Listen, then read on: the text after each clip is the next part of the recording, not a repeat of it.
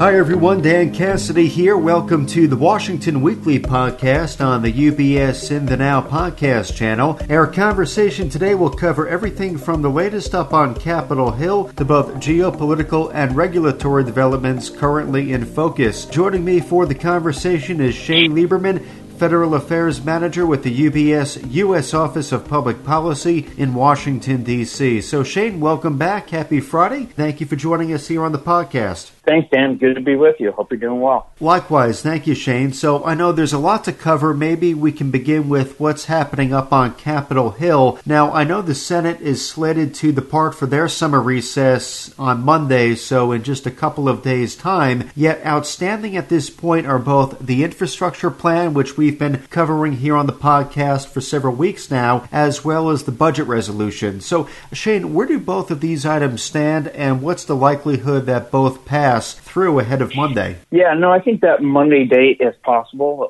but I think it could easily slip till midweek. I think there's a lot going on here. Start with today, which is former Senator Enzi of Wyoming, his funeral. So a lot of senators are going to Wyoming for the funeral to honor him and pay respects. So, that's kind of taken a day away from them in some respects. And, there is some 250 amendments pending, and obviously they're not going to digest and go through and vote on all 250, but we have to see what kind of appetite they do have. And that is just the bipartisan infrastructure bill. As you mentioned, there's also this budget resolution that's an overarching resolution of $3.5 trillion to tee up the budget reconciliation bill, which would happen later this fall. So there's a lot on their plate. I think they, if they kind of all come together and move quickly, they can get it done by Monday. But I think we're going to spill this into midweek. Okay, well, Shane, thank you for bringing us up to speed on that. I know there's bipartisan appetite to get something done. This is something the markets are focused in on as well, so we'll see what next week brings. Now, sticking with Capitol Hill, I know in Washington, D.C. this week, we did see some protests erupt, and those did make their way up to the Capitol and resulted in several high-profile arrests, and the protests called attention to the Voting Rights Act. What's the significance of the timing of these protests, and can you remind us of what might come next with respect to voting reform? I know we had recently spoken about the For the People Act, which had stalled in the Senate. Yeah, no, I think the protests this week, which you're right, you did see the arrests of a couple hundred people, including elected lawmakers like, Congressman Al Green of Texas. Civil rights leader Jesse Jackson was also among those who was arrested. These protests are designed to try and highlight voting rights and demonstrate the need to moderate Democrats in the Senate that it's time to get rid of the filibuster. Because without action on the filibuster, there won't be probably any resolution to this issue, at least legislatively in Congress. We're seeing states act and enact a variety of voting bills, and those bills are all along the spectrum. Some are conservative bills, some are progressive, et cetera. So, I think this effort in D.C. is in part to get things done quickly and push action right now. And why is it important for Democrats to act right now? Because, to have this in place before the 2022 elections, which is just around the corner. It may not feel like it, but in reality, it is really just around the corner because, you have primaries coming up.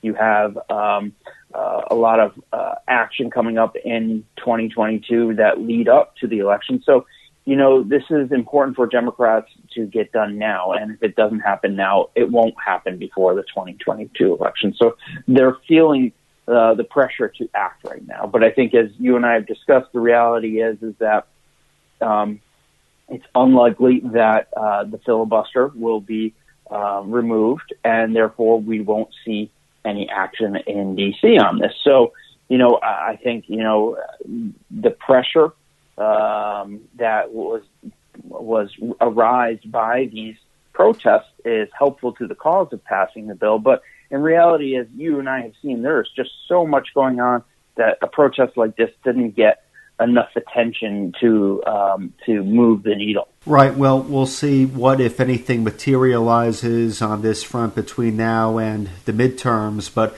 thank you for shedding some light on these protests, and we'll see if any momentum sparks as a result. Maybe we can switch gears a bit, Shane, talk about how earlier this week we did hear from Securities and Exchange Commission, or SEC Chairman Gary Gensler. He did deliver a speech on cryptocurrencies, which, as one would expect, did receive a lot of attention. So what are some of the key takeaways from the speech, and what kind of regulatory role might the SEC play in this context? Yeah, no, cryptocurrencies is becoming a very big issue, not only for investors, but for Congress and regulators. And SEC Chairman Gensler, I think it was on Tuesday, delivered this speech where he was saying that he actually needs more power, more authority to oversee the crypto market. I think, with what authority he does have, he's going to be as aggressive as he feels he legally can be on the issue.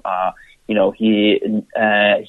really feels that this is an area that the SEC must act, and that, crypto is an asset that, there needs to be a better level of security. So he's intent on pursuing actions to rein in and pull crypto into his purview, but I think he recognizes that there's a limit to his authority and wants Congress to give him more authority. Now, Congress is starting to delve into crypto in a variety of ways.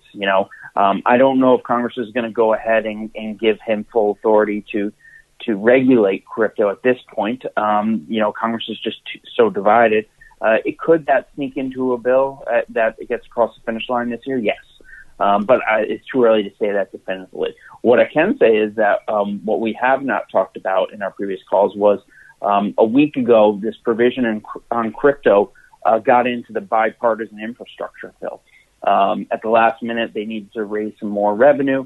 So they've included this provision in the bipartisan infrastructure deal for information reporting on crypto assets from financial institutions. So this would theoretically close the gap between taxpayers who may not be fully honest about the earnings they have on cryptocurrency and getting information reporting from financial institutions. So I think you see Congress starting to dip their toe into crypto issues, and there'll absolutely be more to come. I think the timetable and what form it takes is what the fluid part is here. Yeah, it's interesting to see how crypto is becoming more so on the radar of government. I know crypto has been a big point of interest, especially over the past several months, so it will be interesting to see what comes from this and how Congress might act. So more to follow up on there. Maybe one final point we could hit on this week, Shane. This is delving into the geopolitical side of things. I know the Biden administration this week approved its first arms sale to Taiwan, and the sale is currently labeled as a proposal. So what does the approval process here consist of, and how might China interpret this move by the administration? Yeah, so this is the proposed sale of, I think, about $750 million worth of equipment, and million with an M, not billion. And we're talking about 40 howitzers that are self-propelled, I think 1,700 kits to convert projectiles into more precise GPS-guided missiles. So this is important for Taiwan, and also to try and show unity between the U.S. and Taiwan in juxtaposition with China. You're right. This is a proposal. So the Biden administration has proposed the sale, but now it has to go through a congressional review process, and then from there, Taiwan and the contractor here that produces these armaments would negotiate the final details there. So, obviously this is not well received by China. China has already, announced countermeasures. They haven't specifically announced what the countermeasures would be, but said that they're going to counter based on this development. And, this is not the first time we've seen China do this. In previous times, they have imposed sanctions on on defense companies like Boeing and Lockheed Martin on Raytheon. So, China, it's to be expected what their reaction is here. Obviously China, at the end of the day, what is their goal is to unify Taiwan and China.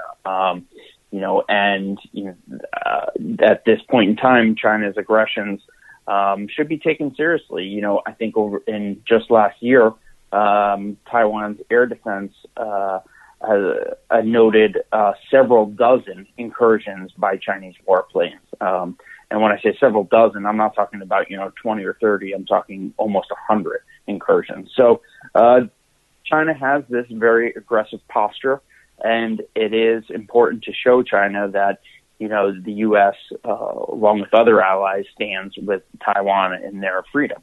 As I feel like you and I say this all the time, but this will be another one that we have to continue to follow over the weeks and months. And with this one, I would say years. Yeah, well, to that point, it sounds very retaliatory, a lot of back and forth between the U.S., China, and you have Taiwan caught up in the middle. So we'll say it again, can't say it enough times. We'll see how this plays out. Though, Shane, thank you very much, as always, for dropping by the podcast, covering all of the ground that you did with our listeners, our clients, and we'll look forward to picking back up again with the conversation soon. Have a great weekend, Shane. Thanks again. Thank you, Dan. Have a great weekend, and talk to you soon. Sounds good. Thank you, Shane. And again, today we've been joined by Shane Lieberman, Federal Affairs Manager with the UBS U.S. Office of Public Policy in Washington, D.C. So, as a reminder to our listeners, our clients, please be sure to reference the latest Washington Weekly publication, which can be located on ubs.com/Washington Weekly. The Washington Weekly podcast is part of the UBS In the Now podcast channel, which is available where podcasts are found, including on iTunes, Spotify, TuneIn, Stitcher, and Pandora. Visit ubs.com/studios to view the entire podcast offering, as well as the new UBS Trending video series. From UBS Studios, I'm Dan Cassidy.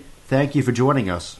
As a firm providing wealth management services to clients, UBS Financial Services, Inc. offers investment advisory services in its capacity as an SEC-registered investment advisor and brokerage services in its capacity as an SEC-registered broker-dealer. Investment advisory services and brokerage services are separate and distinct, differ in material ways, and are governed by different laws and separate arrangements. It is important that clients understand the ways in which we conduct business, that they carefully read the agreements and disclosures that we provide to them about the products or services we offer. For more information, please review the PDF document at ubs.com/relationship summary. UBS Financial Services, Inc. is a subsidiary of UBS AG, member FINRA SIPC.